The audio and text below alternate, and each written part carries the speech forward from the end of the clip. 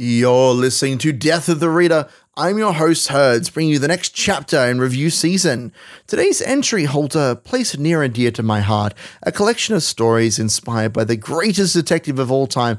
It is, of course, Sherlock in Shanghai by Chinese murder mystery author Cheng Chao-King.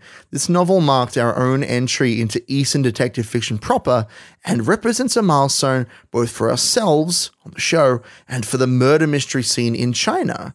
Chao-King wrote this series after years of translating foreign crime fiction stories, which is a genre that didn't exist in China at the time of his translations, and his passion for them drove him to attempt to localize these stories using his own characters and scenarios, with the Sherlockian Huo Sang and the Watsonian Bao Lang leading this charge.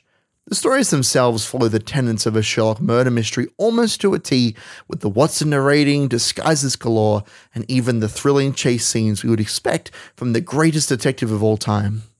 This novel is taking the 14th place for our 2020 ranking, and I ask you to hear its merits and its woes in equal measure. Sherlock in Shanghai is delivered in anthology form, with 8 classically styled stories ranging from petty burglary to kidnapping to ghost stories. This book is all over the place in terms of tone and substance, reflective of the experimental approach of the author. As we dance from story to story, tackling both the mundane and the extraordinary, Chao-King always has something he's trying to tell us, and this is the greatest strength of these short stories. When writing the mysteries, they are every one of them designed to teach the reader a lesson. These lessons include things such as a second opinion can see the obvious solution that you've missed, which is presented to us in the examination paper, which is a story of Bao Lang losing his own exam paper at school and spending the entirety of the short story trying to puzzle out who has taken it, who's trying to cheat him.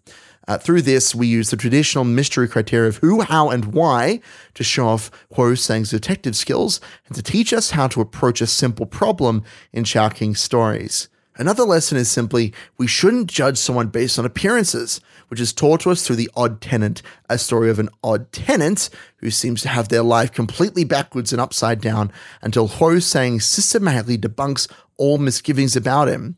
As you can tell, these lessons surely were not complicated, but they were penned at a time where Chao-King was worried that China's mistrust of the outside world was reaching a peak. Truthfully, these stories are an attempt at teaching an entire cultural society to rethink their most basic instincts and to challenge their cultural heritage. These lessons really are the heart of the stories, and it would be remiss to judge this book without acknowledging their immense cultural and historical value. In our Murder Mystery World Tour, we always try to highlight texts of value like this one.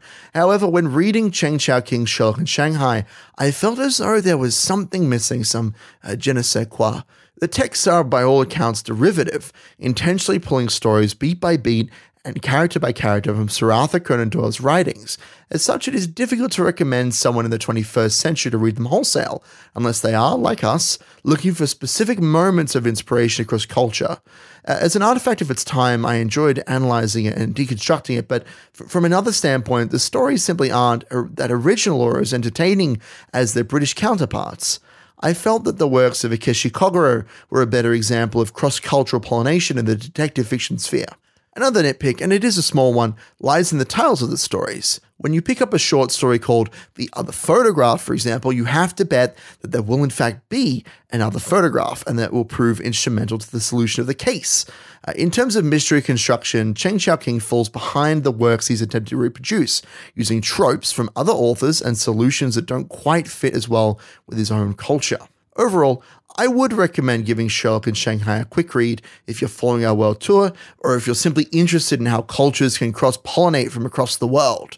The stories are entertaining enough, and Huo Sang is certainly an admirable character, but the stories by the end lack an individual identity that would otherwise elevate them.